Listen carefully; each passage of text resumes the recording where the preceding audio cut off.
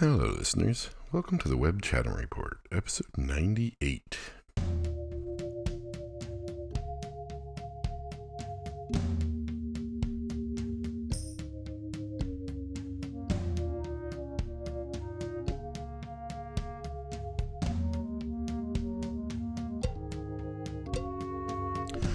Man, we sure are getting close to episode 100. That's going to be crazy. Maybe I'll have some sort of party by myself in my studio. I got a pitch from a press person the other day saying I should have a guest on. I thought that was pretty funny. I was like, I've never had a guest. I keep thinking, when I started it, I thought I was going to have guests. Maybe I should completely change the whole thing, or have guests once every 100 episodes. That could be fun. My friend Og has an awesome podcast. He just asks people he admires to be on it, and they say yes. It's really kind of amazing. I should have done that. Oh, well. Anyway, hello. Welcome. I Googled, oh yeah, there it is. It is now day 521 of my pandemic life. It's a good time. Everything is the same. I don't think anything's changed since I last talked to you. I would, however, like to apologize. I feel like my last edition of the Webb Chatham Report was lacking in some way. It wasn't very good, and part of me, I chalk it up to the fact that I did it during the workday, which is, a big no-no.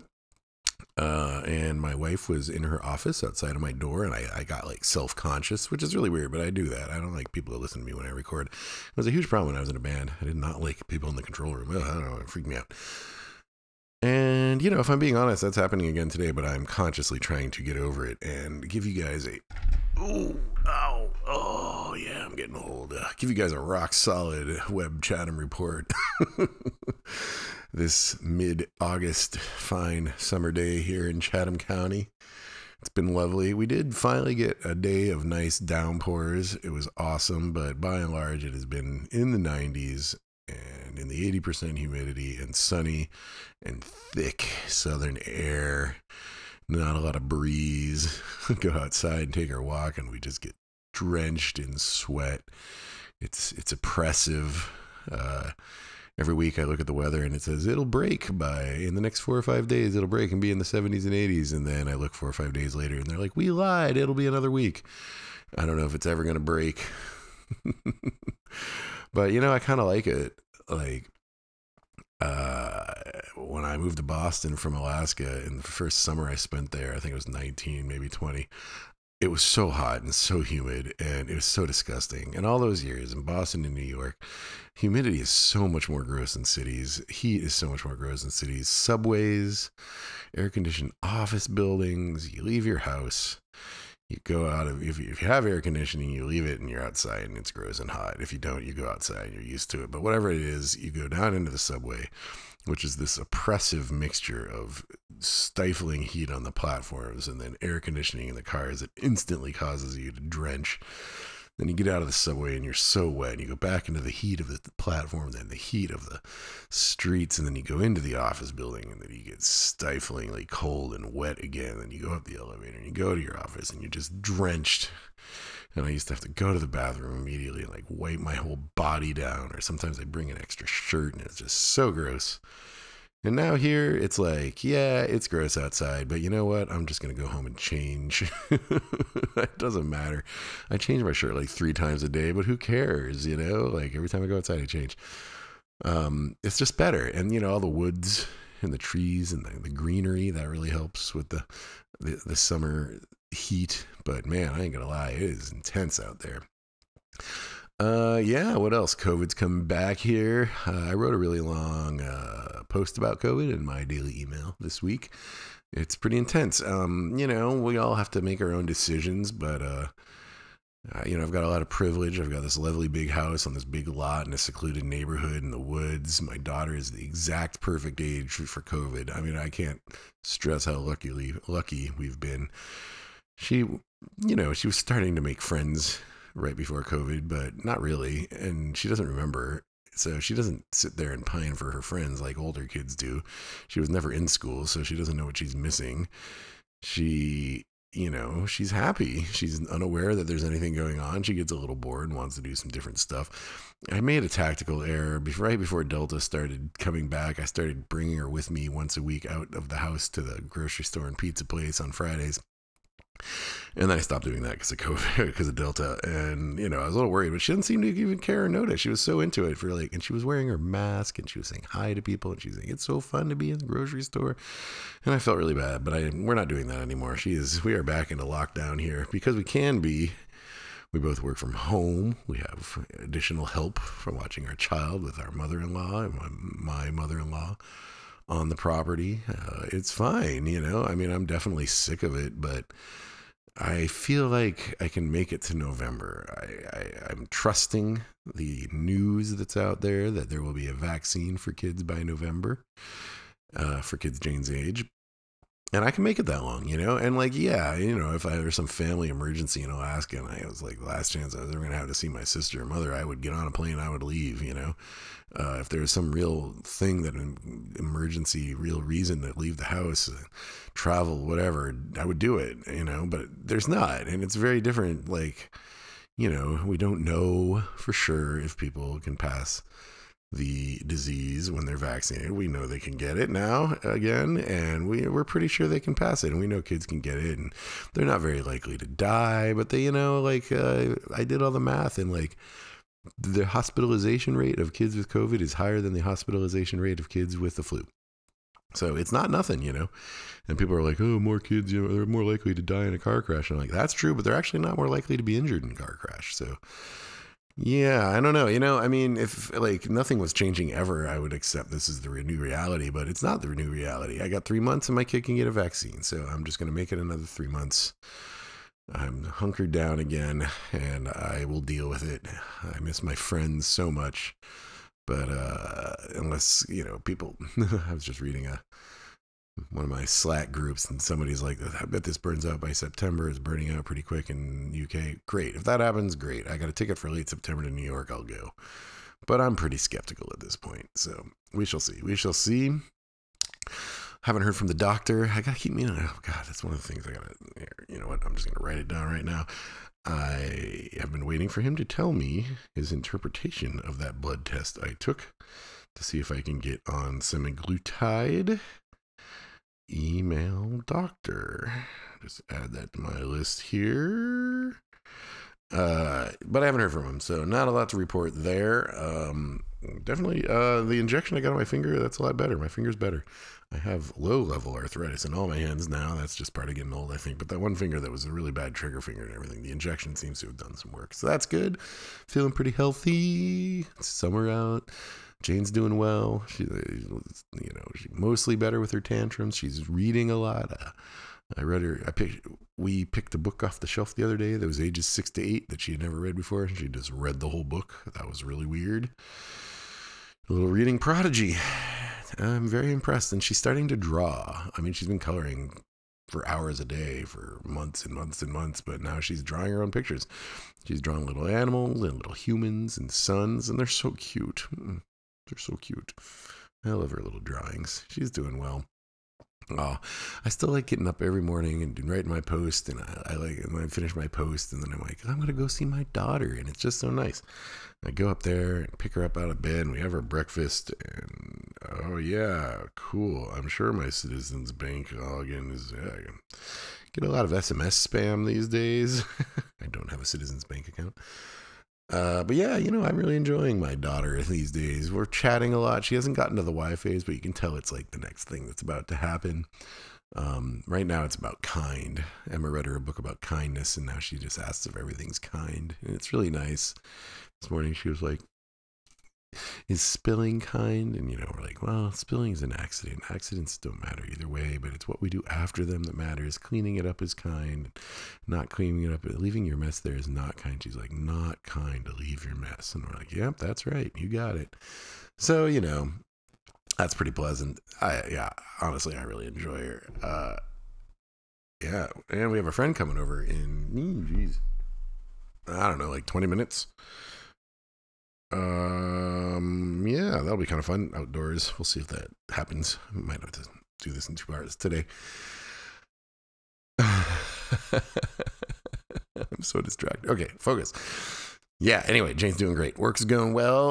We got a little bit of a revenue rebound happening as the world works through the Apple app transparency tracking situation, the privacy stuff that you may have been hearing about on such podcasts as the Webb Chatham Report for the last year of my life.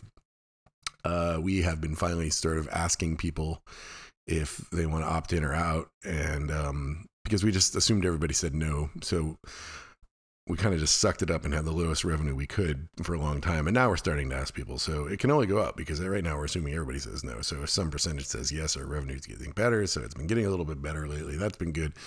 Yeah, work's been good. It's been good. We are functioning well as a team, as a unit, as a company. This Friday is a recharge day. We've been doing those once a month, just giving the whole company a Friday off. That's been very, very fun. I kind of want to just sneak up and keep doing more and more until suddenly we're just all working 4 days a week. That would be lovely. I really want to work 4 days a week. I think I could do that for my whole life. But yeah, and then, in the rest of the tech world, the big thing this week was the Apple child security initiatives they've been doing. They're all a lot of controversy about these. They are basically going to scan all the photos on your phone for kiddie porn. So I wrote a long essay about this, and there's a lot of confusion out there, but I got it all right. I feel good about that. Mainly because I have some experience with this, right? There's a database of child pornography that the National Center for Missing and Exploited Children maintain, and many, many social media platforms and cloud storage companies scan the images in their possession against this database. We did this at Tumblr, right? So like any image you posted to Tumblr, we made sure it wasn't kiddie porn. And obviously I'm in full support of that. That is a very good thing. I ran the team that handled that for a while. That was a very intense part of my job. I only had it very briefly. Thankfully, I'm not cut out for that line of work. It's very, very intense and traumatizing. But Apple's doing it a little bit differently. And, there's kind of a reason for it, right? There's iCloud, which is their version of Dropbox, is a storage service online in the cloud that Apple gives to or sells to iPhone users. But your iCloud backups are encrypted. So if you upload a photo to iCloud, it's encrypted, and therefore they couldn't scan it. Now, this is true of Dropbox and everybody else, right? Dropbox is just a drive, right? Like I could put up a photo unencrypted, in which case they could scan that photo against the database, or I could put a zip file that's encrypted up there, in which case they couldn't scan it. Then they just don't. But Apple decided that that's not good enough for them for a few reasons. One, they don't want to break the encryption and scan your photos, because then there's a backdoor into the encryption. That's no good. They want the encryption to be rock solid. That is noble. But two, they also want to scan, even though nobody else does that. Nobody else scans encrypted files in their storage, but Apple wants to, so they're going to do it on the phone. Which could make sense, but it is definitely a big step, and it's a little bit weird. I read all the technical documents, and they are frustratingly unclear about when the scan happens. So they say before a photo is uploaded to iCloud, it is scanned. And, to be clear, there's a lot of cool technology around the scan. They're not scanning people are trying to say that they're not scanning the photos. So they're scanning the photos. They scan the photo and they make what's called a hash out of the scan of the photo, essentially an algorithmic number, let's say, from the bits and data in the photo. They compare that hash against the hash of the photos in the database, right? But of course, they have to scan the photo and process every bit in the photo to make the hash. So they're scanning all the photos. And then they say, we're scanning them before we put them up to iCloud. They don't say, as part of the upload process, and only part of the upload process, we scan the photo right before we upload it, which would imply that photos that are not destined for iCloud are not scanned. It doesn't say that. And then they say, if you disable iCloud, we are unable to match photos against the database. Of course, a match is two parts. They scan the photo and make the hash, and then they compare the hash to the photos online. It is conceivable and technically possible, and from everything they're saying, possible in their system, that they're scanning all your photos, regardless of whether or not you have iCloud enabled. And they are only matching those photos if you have iCloud enabled. They don't say one way or the other. Obviously, to me, that's a huge difference. You cannot opt out if they're scanning all your photos. If you can opt out by having iCloud turned off, I guess maybe I could accept it. It's just it's a circumstance of iCloud, take it or leave it, just like Tumblr or Facebook or Dropbox or anyone else. But they're not telling you one way or the other. Daring Fireball wrote an article that said that my description of events is not happening, but he did not say how he knows that. Like, did people inside the company tell him? And if so, why aren't they quoting themselves? Or is he misinterpreting the same technical documents that I've read? Unknown. So there's an op-ed in the Wall Street Journal from Alex Stamos today, former head of security at Facebook, and a couple other privacy people saying that this is deeply problematic and basically making the same arguments I did. So thank you very much. I'm glad to know I'm not completely paranoid. And then, of course, there's the slippery slope arguments. A lot of people poo-poo the slippery slope arguments because, kiddie porn is a very real problem and it's horrific and it's awful. And, this database works. It catches people all the time, But I think that doesn't make the slippery slope arguments not real. And they're also saying they're only launching it in the US because obviously people are mostly concerned about repressive regimes in China and things like that.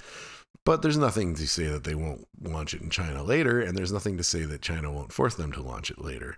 The thing about the hashes in a database is the technology of hashes, scanning all your photos, making hashes of them, and comparing them to a database is in no way confined to child pornography, right? Like, it's completely conceivable that China, for example, would say, well, add this hash to your database. Apple may not even know what the actual image is, and it could just be like a Hong Kong independence logo or something, right? A photo of Tiananmen Square. Like, I find it inconceivable to think that Apple would resist China's pressures in this way. But then I realized that Apple's already completely compromised in China. They already have all their Chinese data on Chinese data centers that is run by the Chinese government. So the slippery slope argument is true, but it's also not. The archetypical case of China is a red herring because China's already completely co-opted the Apple ecosystem. And then you think of all the other countries out there. And, I think smaller, more oppressive regimes that do not have China's geopolitical power, say Russia, Iran, places like that, Apple, I assume, would just say no to because they don't care about that market as much. So maybe the slippery slope argument doesn't work. And maybe if they're only scanning photos when you have iCloud enabled at the time of upload, two things they do not explicitly say, then maybe I can deal with this whole thing. I don't know. But that was pretty frustrating. And I'm just completely shocked how poorly Apple rolled it out and how much they bungled the announcement. I'm sure there are a lot of well-intentioned people at Apple, very talented, and the solution itself seems actually very clever. When they launched it, they had technical reviews from 3 outside academics. They're all cryptographers. There's no privacy academics, and none of them addressed this issue that I'm talking about here. They all just talked about the hash comparison system, which is pretty clever, but nobody talked about the scanning your whole phone part. They just didn't have any privacy researchers vouch for the whole system. So that's also hugely concerning. Kind of awesome. Anyway, what else is going on? I didn't mean to talk about that for 10 minutes. It's been on my mind a lot this week.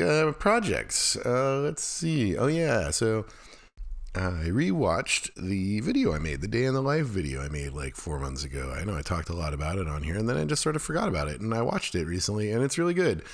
I don't like it because my hair is really bad, and I look severely overweight because I probably am. But otherwise, it's a very good video, and I think I'll be very happy I have it in the future. I kind of want to show it to people, but I just look so bad. But it's really cool. And part of me thinking I should make it again, although because my hair's a lot better, it's longer, so it looks less weird. It was at a very weird interim length. I haven't lost any weight, so I'll still look kind of terrible. Maybe I could dress better. I don't know. I might make one more, but it's so much work. It was so much work. But I'm glad it exists, and I'm glad that it worked out. Gardening's going well. I got my hoop house, and it's just amazing. It's really, really transformed things. I am through the dark part of summer where all my stuff was getting eaten by the deer. Everything's protected in the hoop house or covered by netting, and it's just great. My grapes are just growing like gangbusters now. The new cucumbers are growing really well. The new beans are growing well. The old beans that the deer ate everything of have been rebounding. The carrots are good. The fennel's good. The peppers have bounced back at a bountiful pepper harvest. The watermelons are looking good. The tomatoes are my biggest failure now. They're really the only failure at this point. The tomatoes just suck. The tomatoes on the porch didn't work. Probably pot size, combination of pot size and heat up there, and then the squirrels ravaging them. Even the netting on them now isn't very good. The tomatoes in the dirt down here on the ground level are growing great, but there's no way to net them, so like the squirrels steal every tomato on them. But they're growing really well, so I have a good plan for next year. I'm going to get a taller hoop house. They have these 8-foot hoop houses at gardeners.com. I'm going to get one of those and grow my tomatoes in there next year, and it should be awesome. But yeah, I'm back into gardening. I had some dark days this summer, but things are looking really well right now. Feeling pretty good about it. My loofahs are huge, but they don't have any loofahs on them, though. So that's kind of a bit of a bummer. I just all vine, no loofah. It's really weird. And then I got a bunch of new seedlings for the fall brassicas, cauliflower, spinach, broccoli. Spinach is not a brassica. Lettuce, greens and brassicas for the fall. It's all growing in the garage. Getting ready to put out here once the heat finally breaks. God, it's so hot. And then the studio reorg is going great. I think it's the workbench came. It's awesome. I put it into my space last week. I put all my little antique and decorative lamps on it and hooked them up to an outlet. So I switched outlets. So that's really awesome. I made a microphone drawer, which is great. All my microphones were just piled in a bin and I couldn't get to them. It was a big mess. So that looks really great. And then I organized all of my adapters, my audio and computer adapters in one of the big drawers into little like sorter trays. And it's just so amazing. And the whole thing's on wheels. And I put the 7 inches on the bottom because the 7 inches didn't fit really well in my Cubitech shelving, which is 14 by 14 inches because the boxes were just a little bit too big. I couldn't fit 2 boxes in there. And so it was 1 box per these giant shelves and it was just really annoying. So they look great. The whole thing looks great. I'm very excited about it. I think that my original plan was to bring another craftsman style toolbox rolling chest into the office. And I think I'm going to do that still, but I think it's going to be much smaller. I used to think it was going to be a big one, like 5 feet long, 4 feet long, something like that. But I think we're just going to do a little one, like 2.5 feet. And then, but I'm really excited about have all the drawers and then one more work surface. I think that'll be really nice. So, but I'm sitting on that as well as a treadmill, but I have vowed that I will not exercise this winter because that killed me and I'm never going to do it again. So I need to get a treadmill in here for the winter. But I don't want to spend money on those yet. And I'm still thinking about it, but I like where things are at now. My MIDI controller, my Logic and my computer stopped working for a while and I got all that fixed again. So that's pretty exciting. I can play music on my computer again. And I've been starting to making the initial steps on making a new defective frequency record. I'm not very far along, and it will be a really long time. I think my plan is I'm going to try and write a song almost every day, just the little basics, medley, bass, chord progressions, until I have like 30 of them, and then I'll pick from those and work on them. I feel like the hard part for me is getting started. And then once I have songs to work with, I tend to do very well. So I'm just going to focus on getting a lot of songs down. And then from there, I will worry about other stuff. But yeah, I don't know. Everything's optimally functional now, which is nice.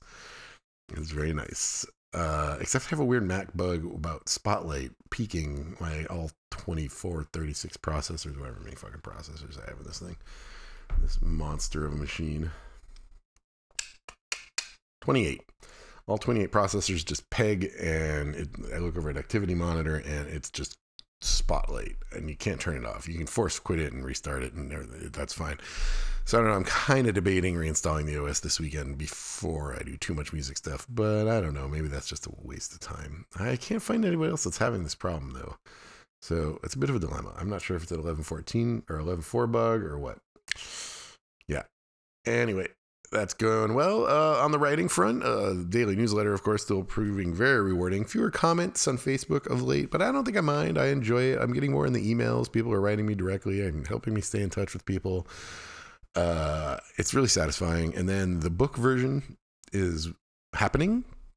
I know I mentioned this to you, but my friend Lisa Carver, a wonderful writer and artist, is doing the edit on the book, and it's a very hardcore edit because it needs to be cut by about 30-40% to fit into a book at all.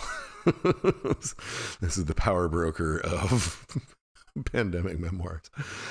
So she's doing a relentless cut. And so I really needed someone who's like, I trusted their like artistry, you know what I mean? And someone who I admire as a memoirist and as a writer. And I love Lisa's writing. So I was very happy and honored that she would take this project. And so she's been working on it, sending me sort of sections that she's cut stuff. And I told her I trusted her cuts. So she's just going to cut and get this down to book length. It's going to start at the beginning of the pandemic, and it's going to go through the Alaska trip and my dad's funeral. Anything after that, this might be pandemic book 2, maybe. I don't know. We will see. But it's happening. So I'm very, very excited about that. If you ever want a copy, maybe end of year, I think I might have it ready to go. I'm excited about that. And I don't know what's been happening with the Trek book. He asked to have all the files sent to him, and I sent him all the files. I haven't heard from him since, so maybe I scared him off. I don't know. But let's go. That's what's going on with that. But, stuff's happening. I feel productive. I don't think I had a serious bout of depression in the last 2 weeks. I've generally been okay.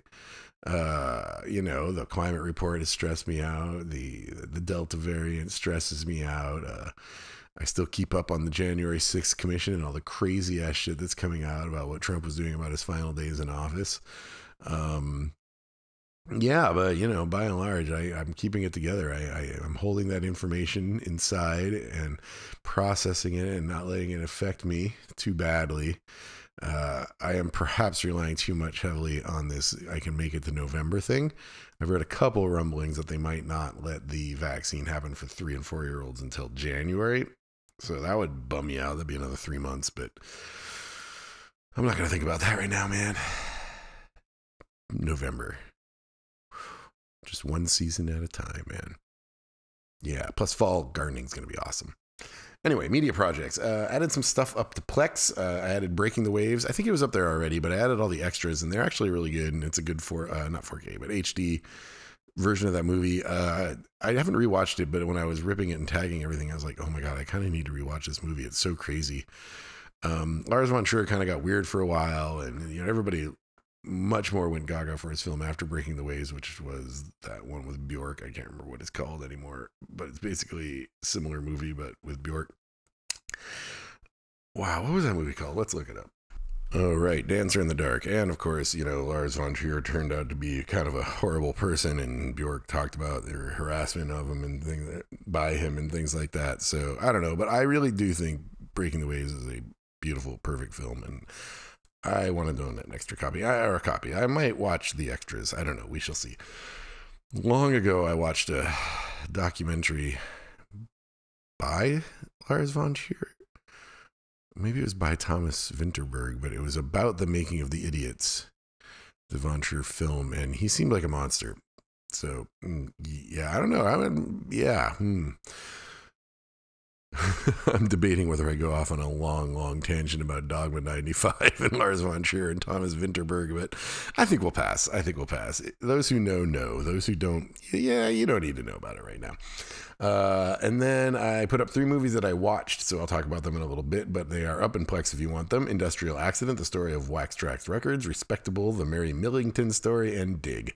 So those are up there as well, but we're going to talk about them later in the film section.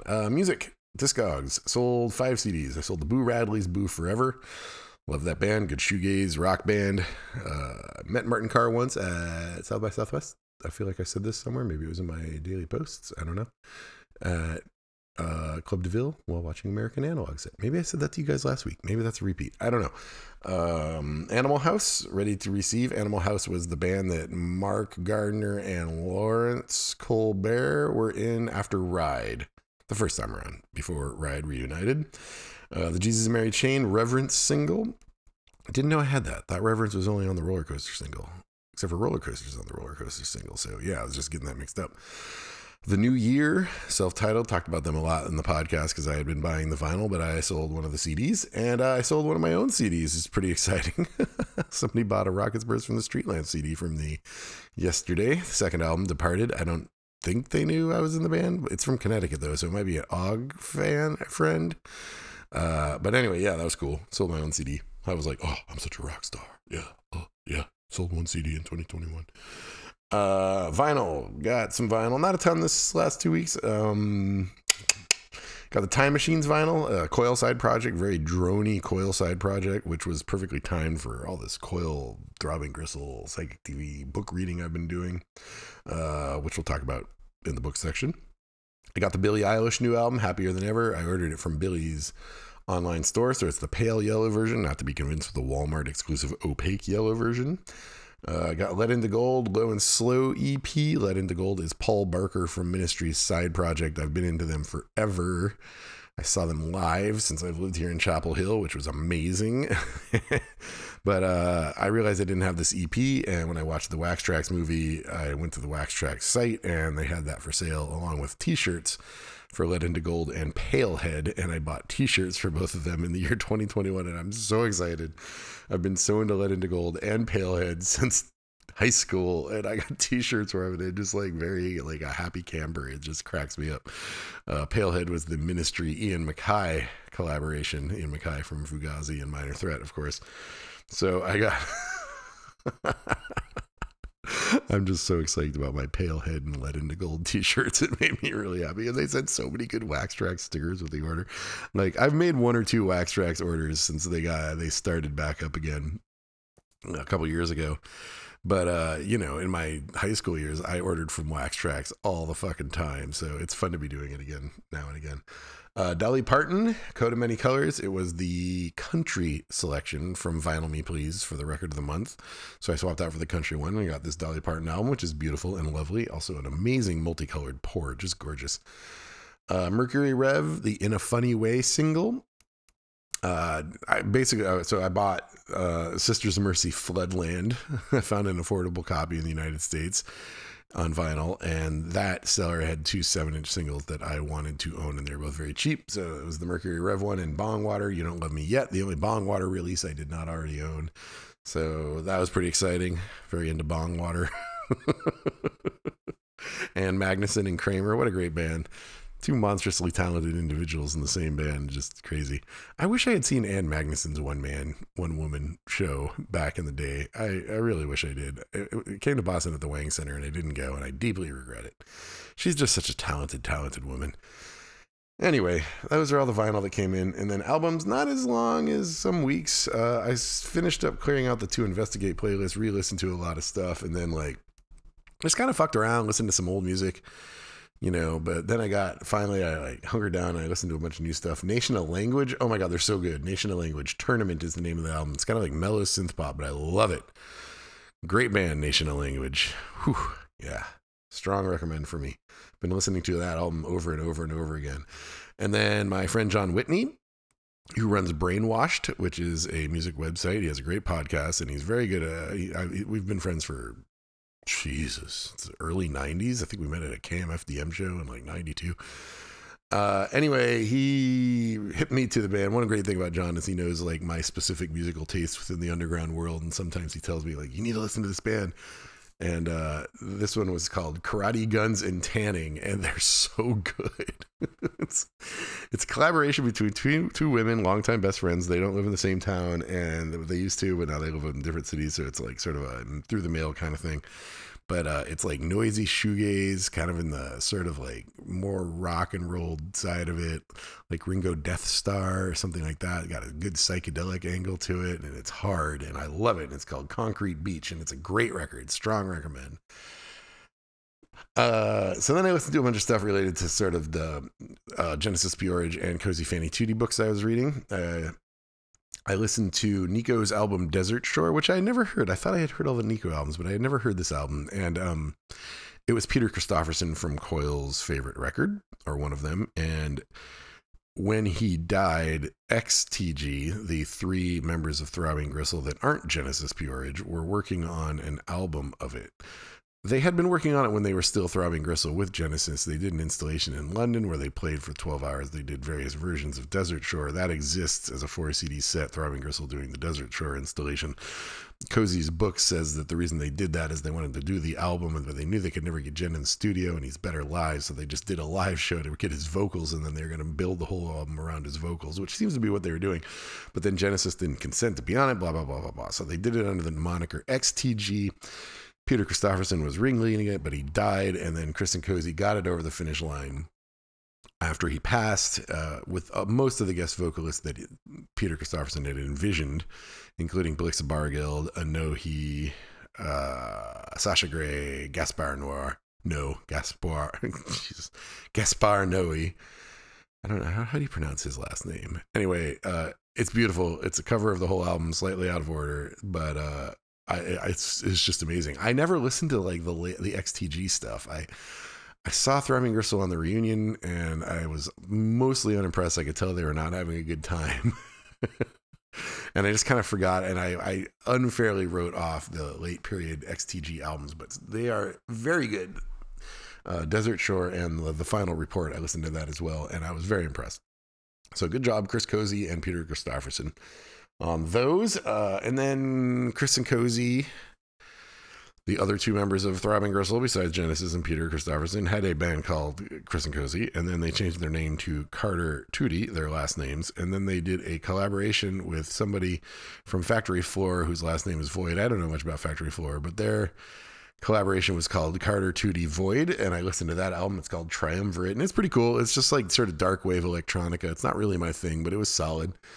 I think that's it for my delve into late period Throbbing Gristle stuff.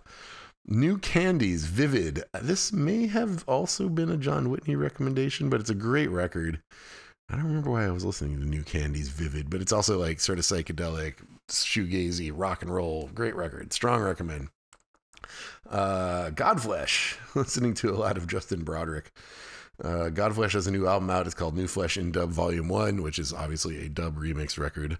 And it was awesome. It sounds a lot like Slave State back in the day of my favorite Godflesh era. So that was really great. Also listened to Jesu, Heartache, another Justin Broderick band, Jesu, and he remastered deluxe a album called Heartache by Jesu. I try to keep up with Justin Broderick and listen and buy everything, but there's so much I do not own it all, and I miss albums. So Heartache, I don't know when it came out. This is a reissue, and I don't think I ever listened to it the first time around. I have like 5 Jesu records, and I don't even know their names. So I'm not sure. Maybe I had listened to it before. Man on Man, self-titled album, Man on Man. This is one of the dudes that used to be in Faith No More and a bunch of other bands. He's very, very gay, and he started a band with his boyfriend, and it's a whole album that sounds like the Roadrunners making an album about how awesome it is to be gay. I mean, there's really one song on there called It's So Fun to Be Gay. It's a great record, though, and I really love it, and it's awesome, and it's like, sounds like Roadrunner. It's just great. I've listened to it like 4 times. Fantastic record. And then I listened to 2 albums from 2 different guys that have left the Brian Jonestown Massacre through the years. I rewatched Dig, which we'll talk about in a bit. But there were 2 other main guys in the band besides, well, there were 3, but 2 of them besides Anson Newcomb, the main guy, were Matt Hollywood and Joel Guion. So I listened to each of their albums that's on Spotify. Matt Hollywood and the Bad Feelings, self-titled album, and Joel Guion's self-titled album. And they're both really good. They're like both less crazy versions of the Brian Jonestown Massacre. I really enjoyed them both. Solid records. I can get behind them. Matt Hollywood's got another band called Rebel Drones, not on Spotify, but they're on YouTube. So I have tabs open, but I haven't listened to those yet. And then just this morning, I listened to Lingua Ignota. I saw a comment from my friend Gordon Withers on another friend of mine's Facebook post, and he said that this album is terrifying and amazing, and I had never heard of Lingua Ignota, so I just threw it on, and oh my God, what a crazy record. Oh my God. I'm not Catholic. I should preface this by saying I'm not a religious person, and I am not fascinated with religious iconography or feelings. This album is very, very fascinated with these things, and I'm guessing, but I would hazard a guess that the woman grew up Catholic. But I put all that aside. It is terrifying. It is majestic. It is noise. It is operatic. It is gospel. It is fucking crazy. It's just, I've never heard anything like it. Maybe Diamanda Gallas meets like speaking in tongues Pentecostal ministers, you know? I mean, I've seen Diamanda like 3 times live, so I think that's probably the closest analog would be Diamanda Gallas. But yeah, what an intense record.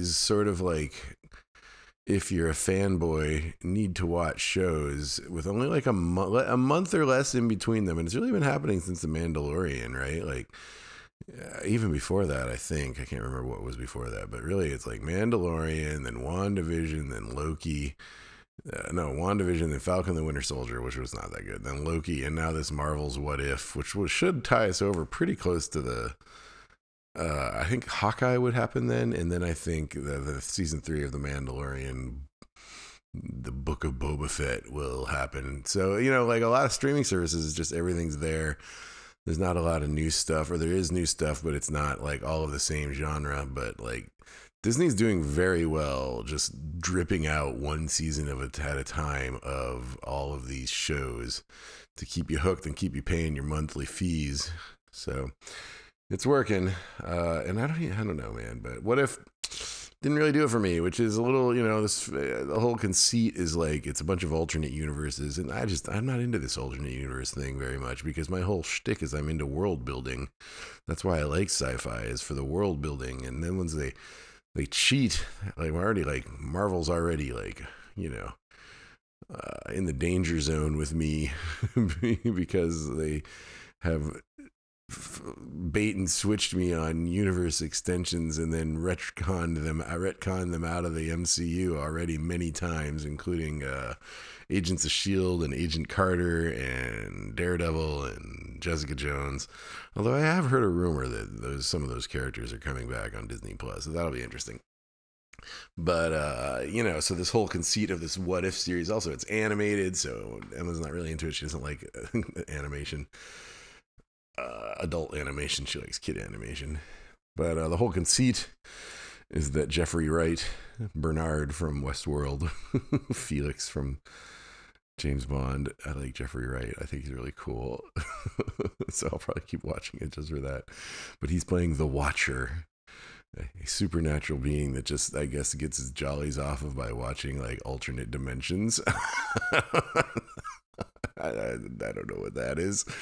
So it's a lot of like, oh, things could have been different. It's sliding door shit, right? So like, this one is like, what if the attack in Captain America when Steve was about to get the serum, the super soldier serum, went slightly differently so that Steve got shot and he couldn't become the super soldier. So Peggy Carter had to become the super soldier.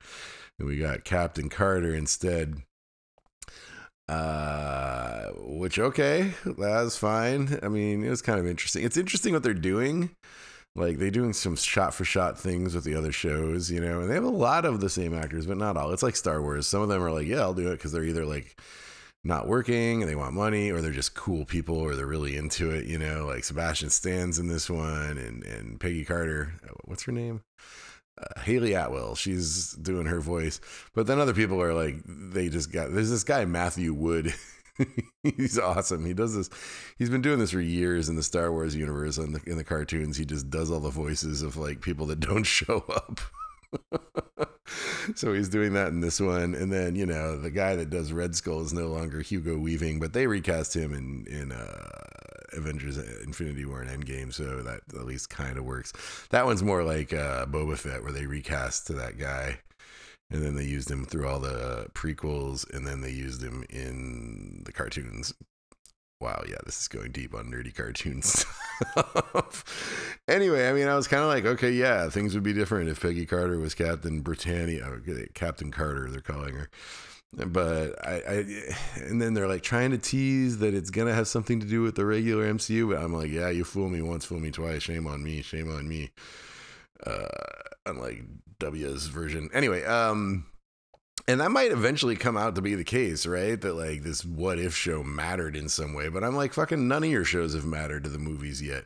I guess now finally, Elaine, Julia Louis-Dreyfus, she has transcended and gone from TV show Falcon and the Winter Soldier to movie Black Widow. So maybe they are starting to make amends for their long, dreadful history of TV show erasure in the MCU. But I'm doubly dubious that it's going to actually get fixed from a cartoon. And I'm like, I guess I'll watch it. But Emma was like, I don't need to watch this. You can watch it without me. So I will be watching it without her. Which is fine because it's a cartoon, so I can watch it when I'm watching Jane or something. But not the most suspicious start, I guess. And on that note of the not the most suspicious start of Disney animated spin-off series, I am still watching The Bad Batch, the latest Star Wars animated TV show. These things are like 23 minutes long, I just watch them when I'm watching Jane sometimes. It's not like a big commitment to watch these things. I gotta feel like I have to defend myself. But I kind of have been bad-mouthing The Bad Batch here on this podcast for some time, but it's getting good. I'm into it now. There's only one more episode. Oh, wow. It actually comes out today. Oh, cool. I'll watch it tonight. There's only one more episode in the season, but it got a lot better. At the beginning, it was so low stakes. It was like, yes, this is canon, and yes, it's in the universe, and yes, I guess I wanted to know where the Rancor monster came from in Return of the Jedi. But it just felt like it was like gonna be the same sort of thing I hate about the MCU, which is that these spin-off shows don't have real stakes in the larger universe, and that bothers me a lot because, especially because Star Wars historically, uh, Clone Wars and Star Wars Rebels very much had stakes, real stakes that reverberated through the films at least a little bit, and but they dealt with very major plot points between the films. That happened a lot less with that other Star Wars. The first one that made under the Disney auspices, I was not super impressed with it. I can't even remember what it was called. It's like takes place on some water base with like an acrobatic flying team. I don't know. I watched like 5 episodes. I was like, nothing is happening here. I can't be moved to care about this. Maybe it's changed because this one has in fact changed, and now the stakes are real, and we're learning a whole bunch of interesting stuff about the Star Wars universe, and like I'm really into it now, and it's gotten a lot better. So I feel like I need to tell you that because I have been bad mouthing Star Wars, The Bad Batch. I know that so many of you out there listening to this podcast are very concerned about the animated series, the Star Wars world. But for those of you that are and that have not started The Bad Batch yet, stick with it. It's worth it. It's pretty good. It's pretty good. And then finally, we have still been watching Mythbusters. A little known fact.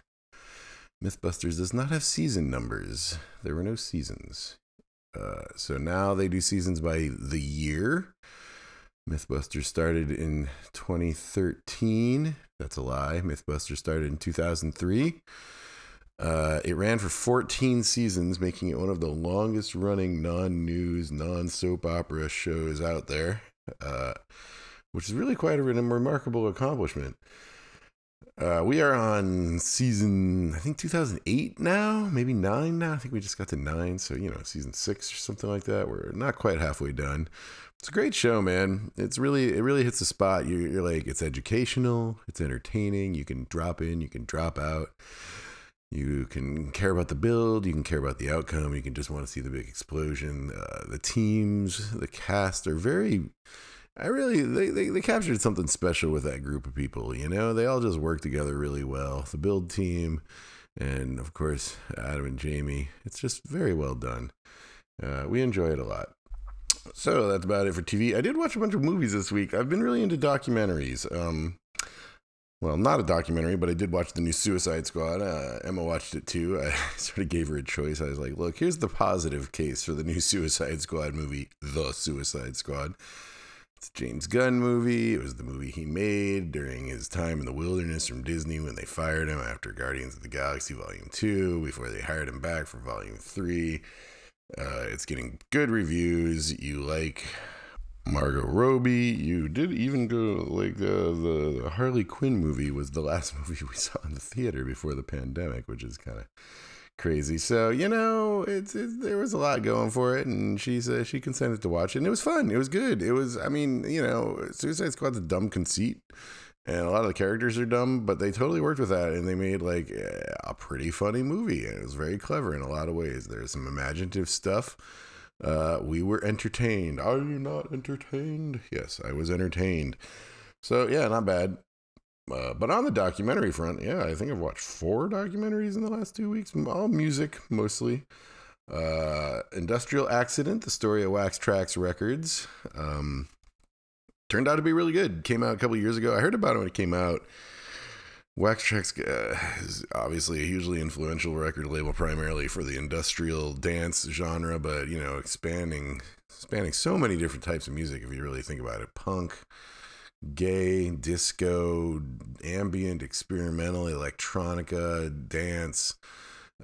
It's just crazy how much stuff they put out of so much different types. And, they had such a profound influence in my childhood. Like, I would mail order from this record label.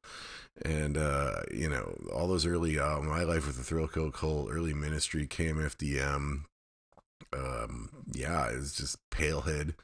I'm wearing my Palehead shirt today. Very exciting. And, but I never really knew much about them because it was pre-internet time and I lived in Alaska and you couldn't really learn that much about these people. So I didn't know anything about the guys that founded it. I didn't know about Wax Trax starting in Denver as a record store. I knew they had a record store in Chicago and then the label. I didn't know anything about them, that passing of AIDS. I learned a lot. And, I knew that his daughter, one of the founder's daughters was running the label now, but Yeah, it was a super well done documentary. A lot of people in it, you know. I did like those guys booked the first Bauhaus show in Chicago. So David J from Bauhaus and 11 Rockets is in the documentary. Chris and Cozy are in the documentary, coincidentally, you know, Cozy just been reading her autobiography, so that was weird. Um, a lot of what's his name, Jello Biafra from the Dead Milkmen was in the documentary because he's on Wax Tracks via Lard, his collaboration project with Ministry. It's very good, very good, very well done, and it was directed by Julia Nash, the current woman who runs Wax Tracks, the daughter of Jim Nash, one of the two founders of the label. So that was great. Strong recommend. Good documentary. And then I watched, what did I watch next? Did I watch that next or that next? No, I watched that next. Respectable, the Mary Millington story. So I mentioned this both of these up in the Plex section. So Mary Millington was a pornographic actress that sort of went mainstream in England in the 70s and 80s. So, you know, not the swinging 60s. She was later. She was in the prudish period. And I learned about her from the Cozy Fanny Tootie autobiography I've been reading, but just in passing. And, you know, this is the thing I've noticed when you're reading autobiographies. They'll be talking about someone and they'll spend a significant amount of time talking about this person. And you're like, I get the strong feeling this is somebody of note, but I've never heard of them. And then, you know, we might go do some research on that person and be like, oh, okay, I get why they're spending so much time talking about this person. Other times, you know perfectly well who the person is and you're very excited and you're reading this book and you're like, oh my God, it's so amazing. I'm reading this autobiography or this biography and everybody in it, they're so successful and so many people all hung out, blah, blah, blah, blah. But sometimes you don't know who they are and you kind of gloss over it.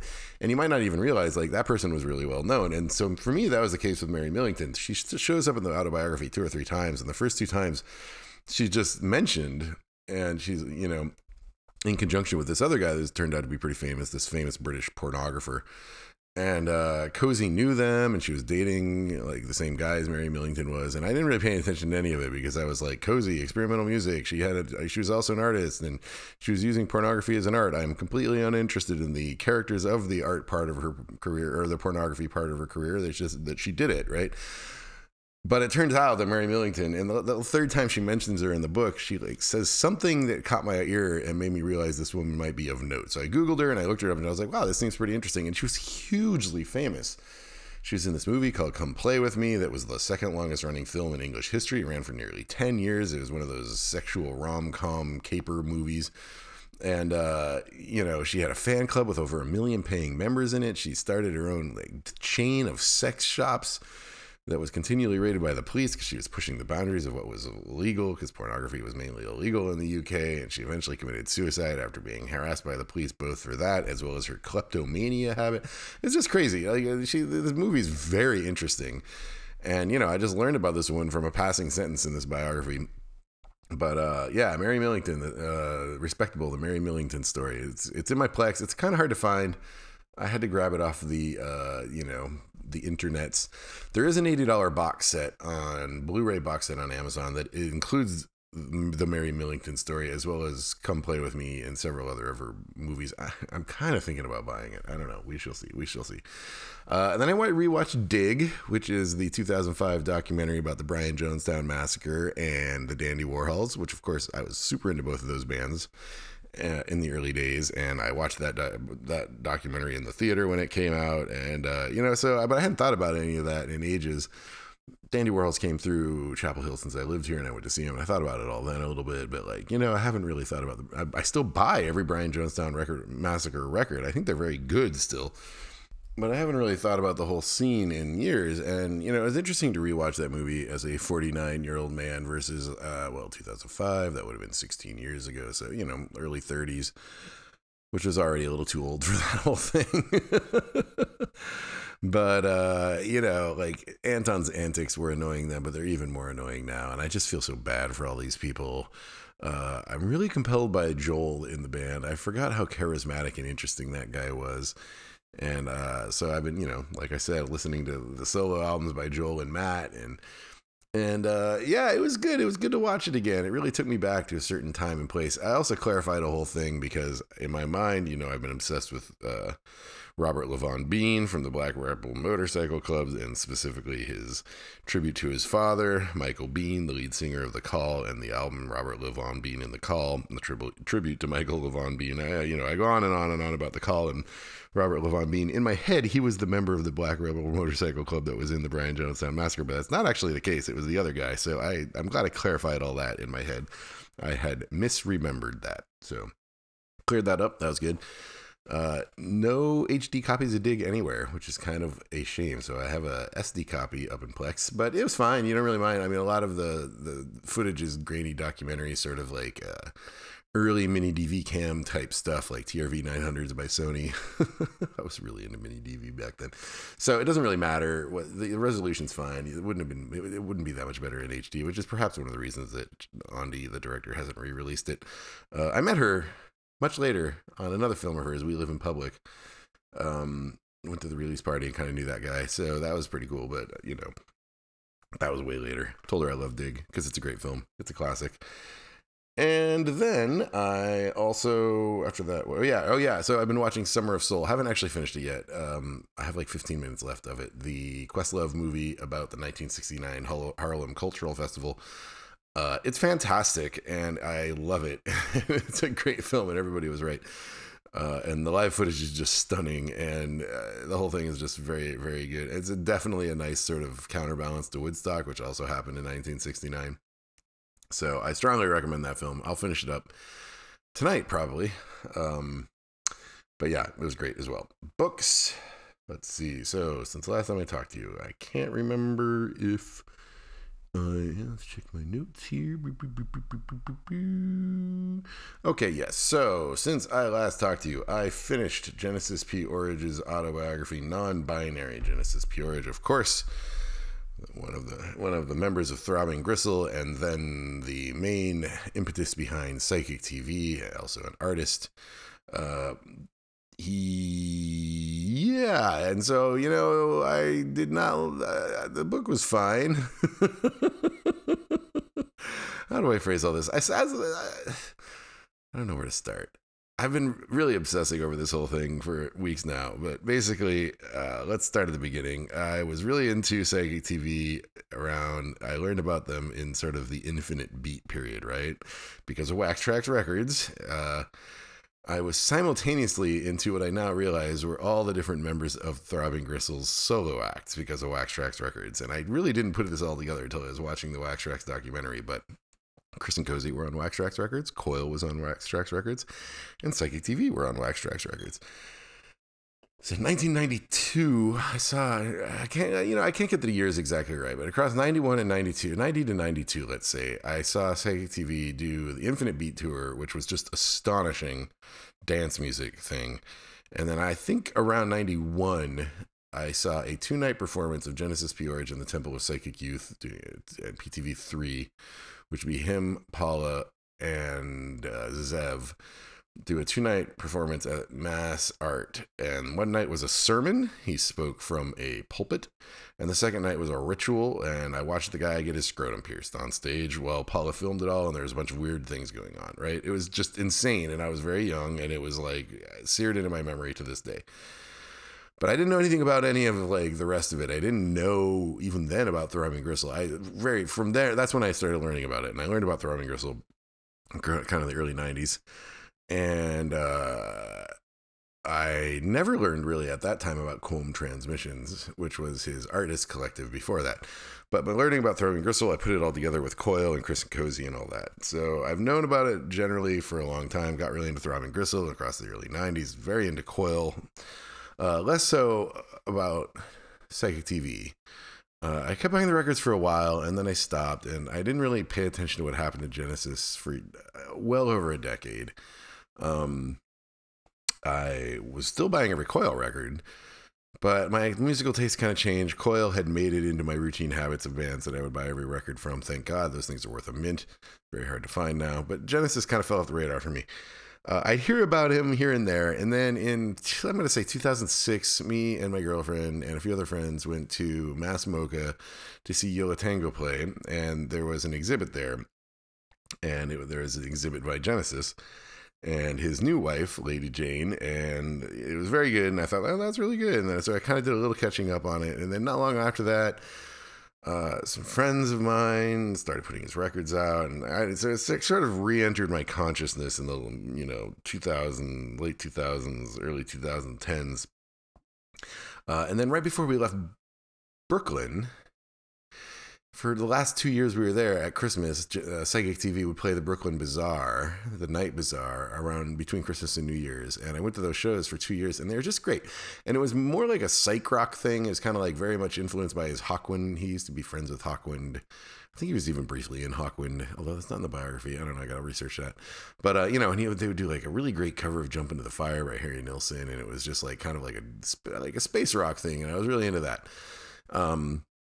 But now I'm reading this autobiography, and it's like clearing up a lot of what I didn't know about the 90s. And, he'd been hounded I heard a little bit about this. Like, he was hounded out of England because of like reports of child abuse and stuff and sexual deviancy because of the Temple of Psychic Youth, which I always just thought was stupid. I always thought that cult was stupid. I just knew it was dumb, even when I was young.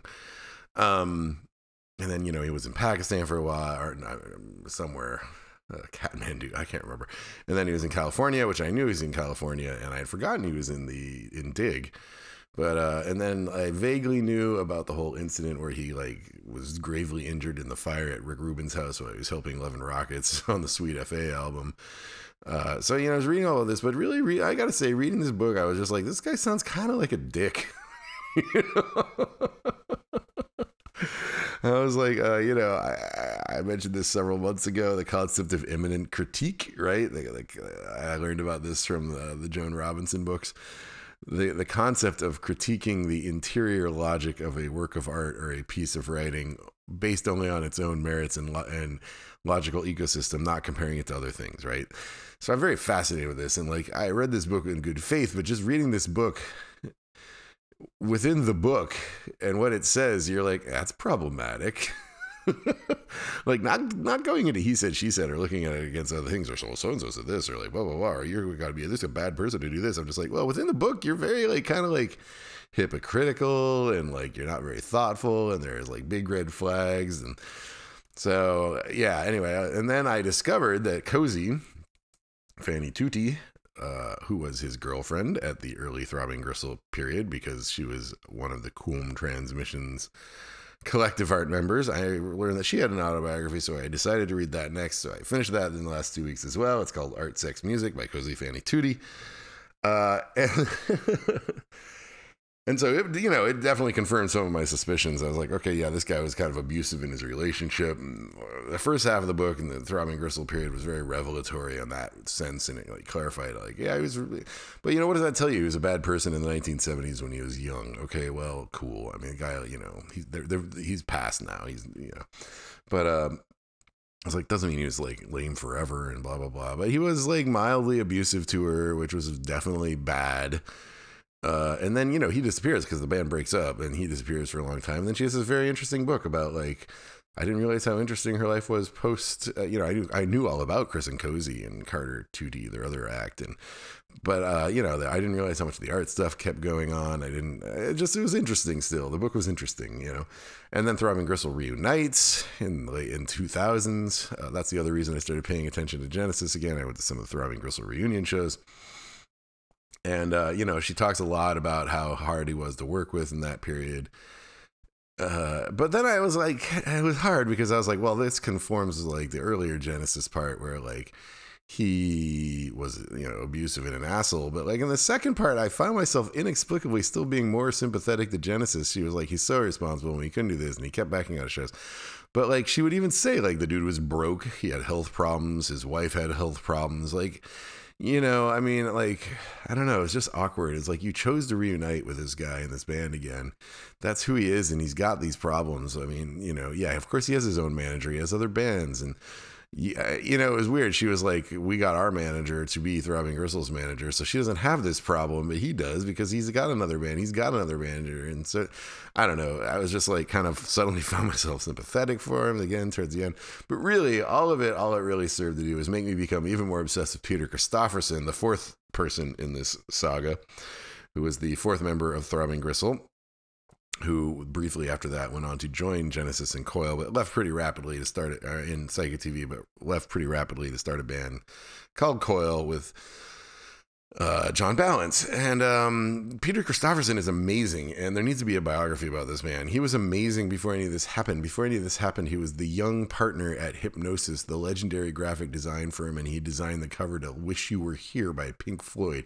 He was an amazing filmmaker before he joined Throbbing Gristle, right? Like an amazing photographer through his entire time in Throbbing Gristle, into Coil, into Psychic TV, into Coil. He was a acclaimed, renowned video director doing videos for huge acts and like a long, fruitful collaboration with Trent Reznor and Nine Inch Nails. And, the man was like an artist in every medium, and he was just amazing.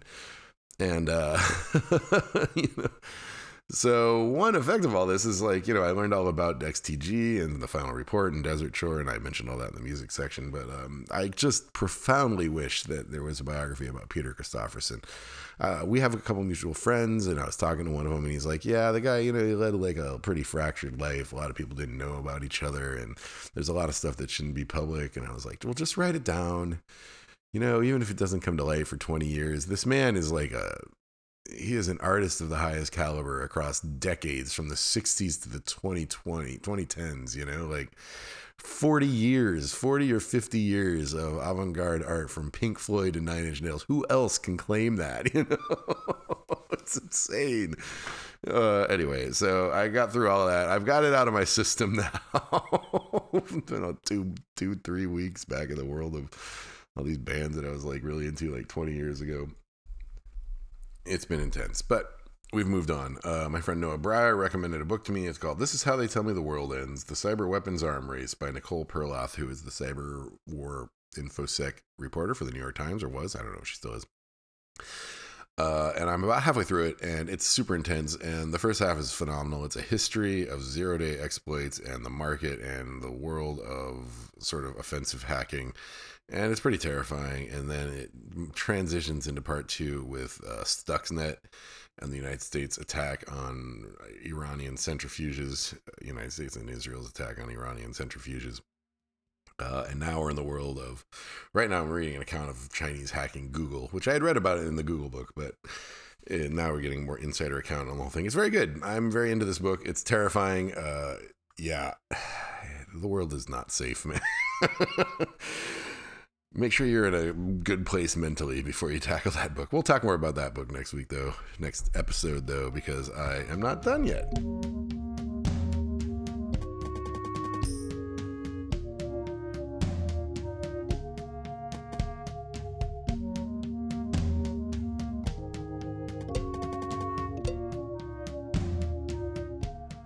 That's it for this week. One of the longest episodes yet, hour 12. Wow. Thank you for listening. Forgive my two-partedness. I hope you guys are doing well. Drop me a line. Let me know how you're doing. And I will talk to you guys in 2 weeks. Have a lovely weekend.